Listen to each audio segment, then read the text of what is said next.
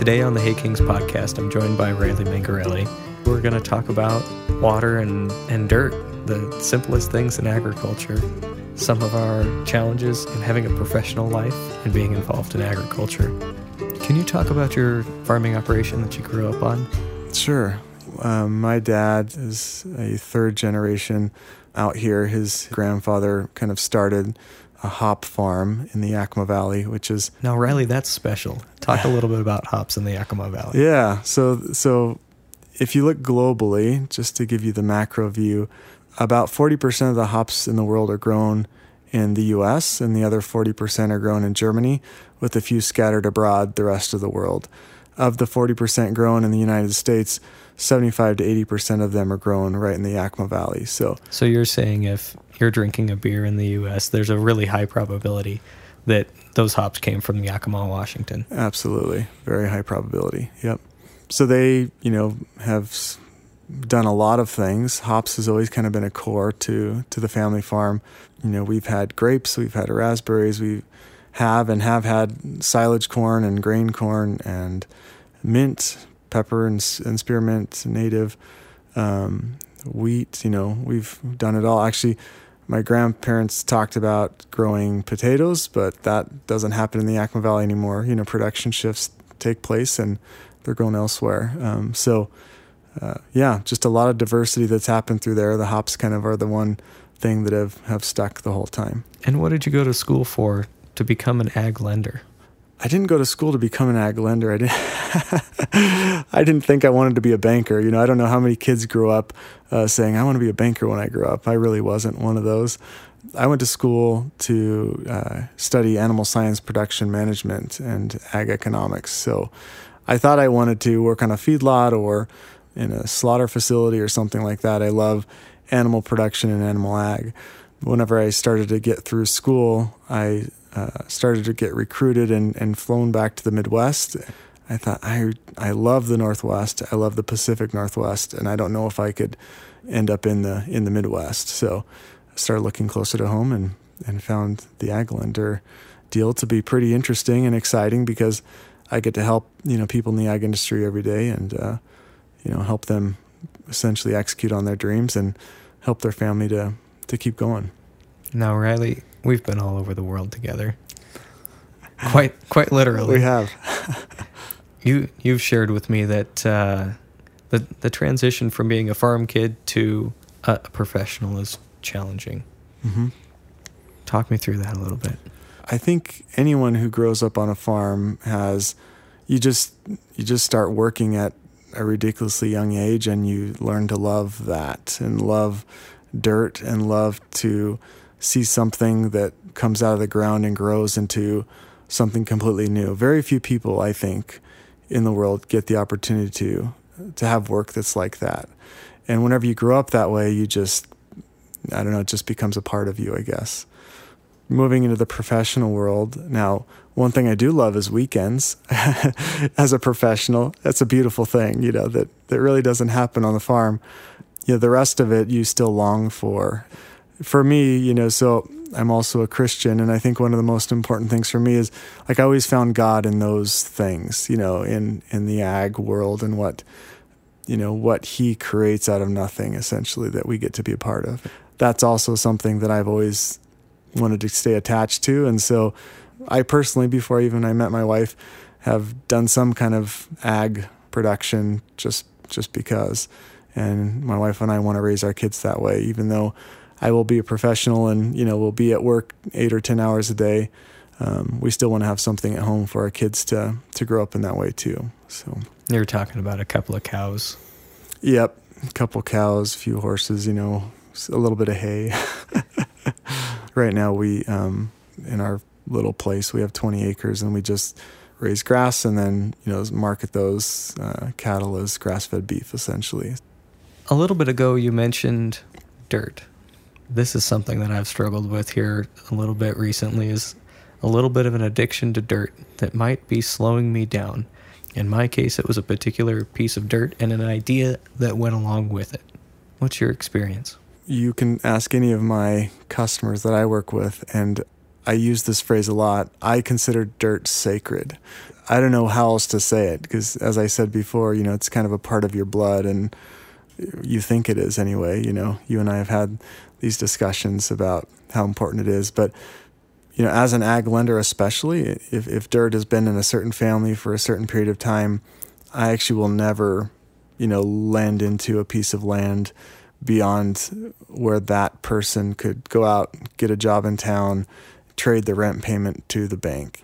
And that's the way that I look at it, because I do feel like dirt is sacred. Now, there are times when you have to make hard decisions and sell and do what you got to do, but that's the way I've approached it in my lending career so far. Mm-hmm. Do you have any pieces of dirt that you're particularly attached to? I do. I have a few, and I'm looking at selling some right now, actually. How do you feel about that? It's hard. It'll be the first time I'm actually going to sell dirt. I usually just move on and hold on to it and lease it, Rent it out to somebody else. Exactly. Let's talk about water. We're in the West. We're in Washington State. We have several large irrigation projects that matter a lot. Can you talk about that? Yeah, it was just amazing foresight of our forefathers to come up and think of harnessing such an amazing resource whenever it seemed to be so prolific and everywhere. And yet, most of those projects are in deserts. Who would have thought that bringing water to those areas would create some of the most productive lands, really anywhere. It's pretty awesome. Riley, when you say a desert, you mean a real desert. You're from Yakima. I'm from Yakima, and the whole Columbia Basin and the Yakima Valley, our rainfall is about 7 to 9 inches a year. So truly a desert. I have customers, and like I said, my family farms still. They all have stories of ripping out sagebrush. It truly was just sagebrush with patchy, bunch grass. That's all it was. Like you might see in an old John Wayne movie. Exactly. Where they're pushing cows through the desert and there's just sagebrush. Yep. One horse on each side with a chain down the middle, pushing, sagebrush. My great-grandfather has a story when he came out in kind of Dust Bowl time, came to the West. He had 2 horses and each of them had 1 eye apiece. He got them for a good deal, and that's how he started breaking land. So I'd imagine you don't pay a lot for a horse with 1 eye. Yeah, but when they're hitched together, they could go straight down the row, I guess, he told me. So fun times. And that was when they were kind of, irrigation districts had started up and were going, out in the West where water rights are extremely important. Water law here is first in time, first in right. We have many senior water right districts, and that's where a whole bunch of the diversity that comes in the West in apples and grapes and raspberries and blueberries now, out here, all kinds of cool things.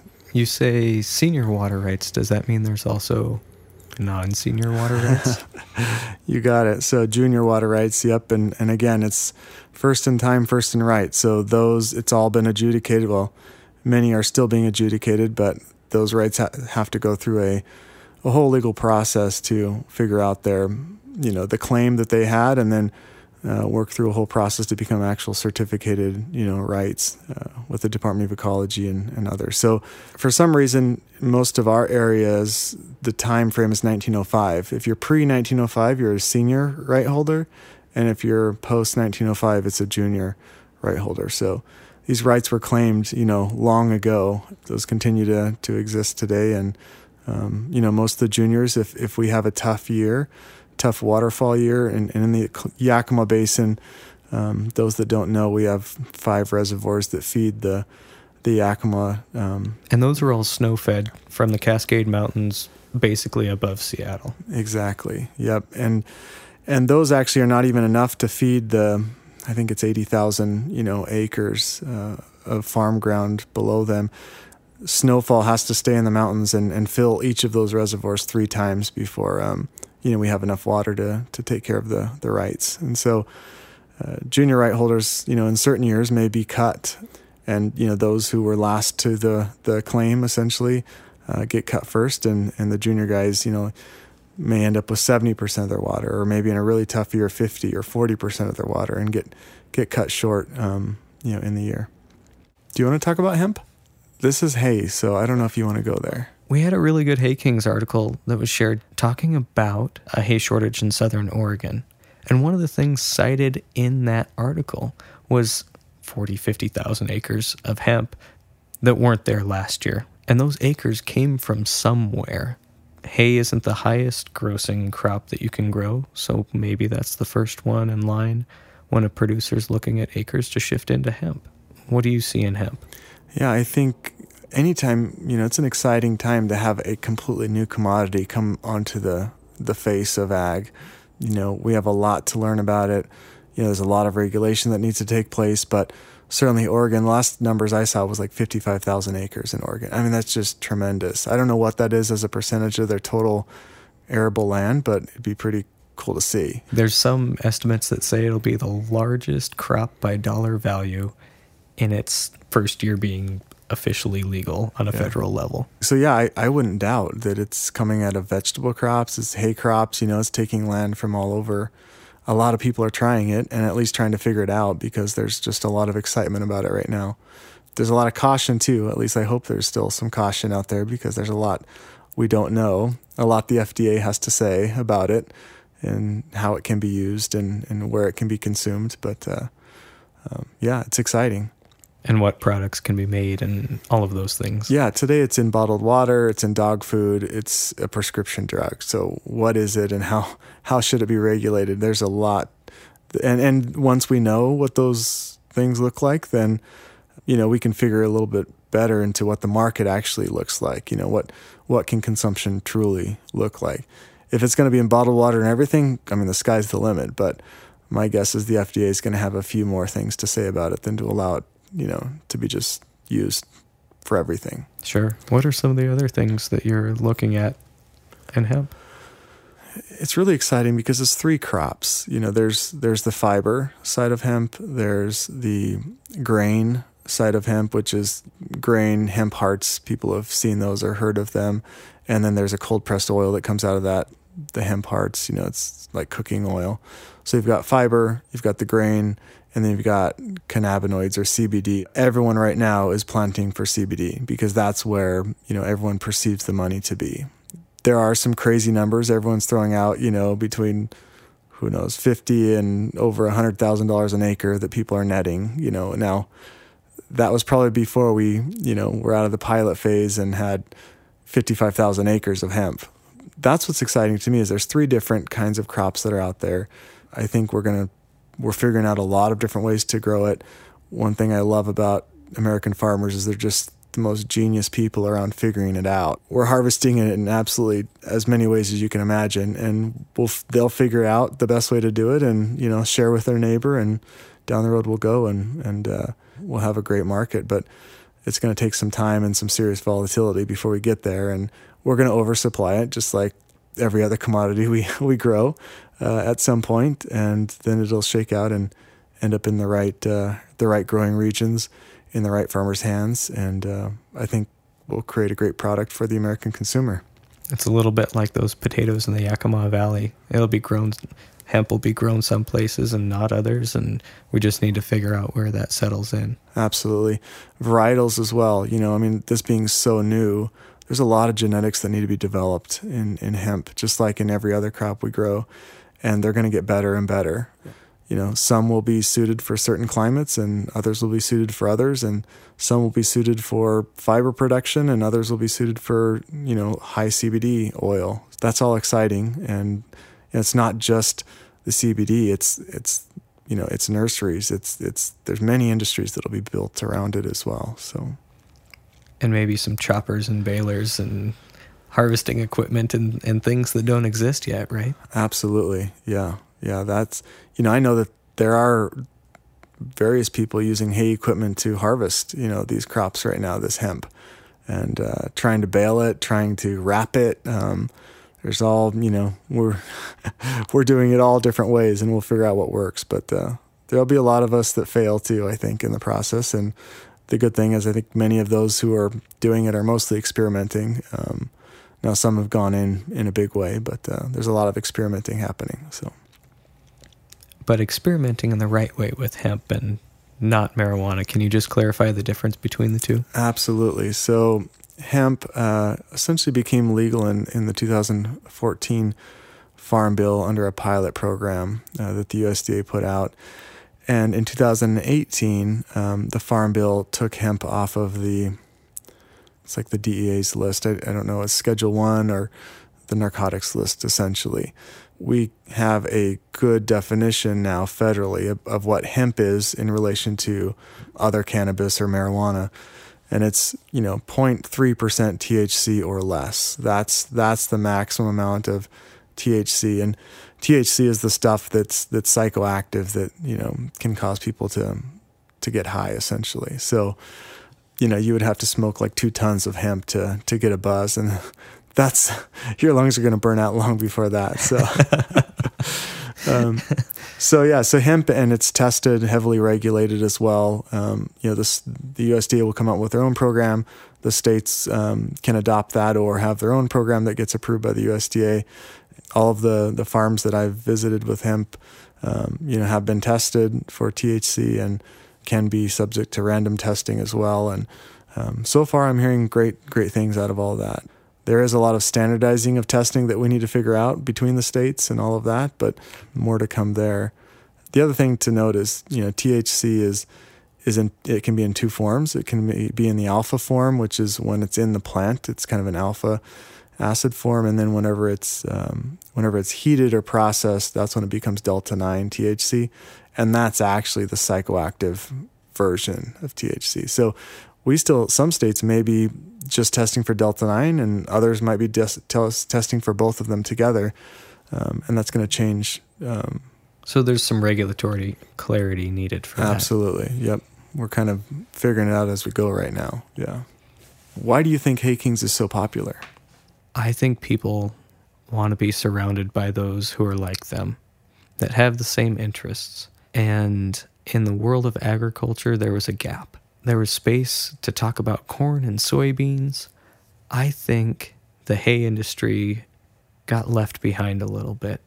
I think it got left behind in the 50s and 60s when the baby boomers were moving off of the farm, and the last connection that people had to agriculture was bucking bales on their grandpa's farm, riding the hay wagon behind the baler or bucking bales onto a trailer. And all they can remember about it is it was hard, miserable work.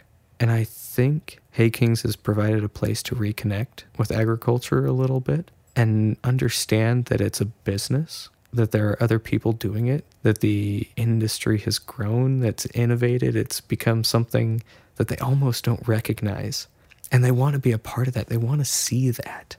I think people inherently like innovation. They like to see progress, whether they admit it or not. But most of all, I think people want to connect. Mm-hmm. I think it provides a space where you can look at a giant round baler in Texas or a 2370 Massey big baler baling oats in Western Australia and seeing paddocks that are thousands of hectares and a totally different scale than what they remember growing up on their grandpa's farm. And then all of a sudden, you can mash those things together, taking this idea of scale and grandeur. And sometimes it's a great thing to encourage a producer to grow and expand and to see opportunity. And sometimes it's just really neat to look at. Mm-hmm. I love seeing the diversity that's out there and the ways that people put up hay. It's just amazing. That's why I'm a part of the group. And I like the wrecks. I like to see the wrecks. Oh. When people are willing to share their wrecks, we used to do that on the farm. My dad would take a picture if we sunk something up to the axles or whatever, There were always those pictures for some reason that for the shop, to remember. But I feel I remember that when I get to see some of the wrecks and fires and whatever, people share on Hay Kings. Right. What surprised you the most about kind of the growth of Hay Kings and the direction it went? I thought I was the only one that was batshit crazy enough to think and talk about hay all the time. I'm not the only one. That's what surprised me the most, that there's other people that wanted to do this. And not just a few. I'll look at something and, like, someone sheared a pin off, and there's 90 people that care enough to comment and tell them how to fix it. I'm like, are you serious? That's amazing. Right. It's really cool. Right. And some of the comments, of course, are, sarcastic and whatnot, but that makes it all the funner. Oh, that's the welcome to the internet, right?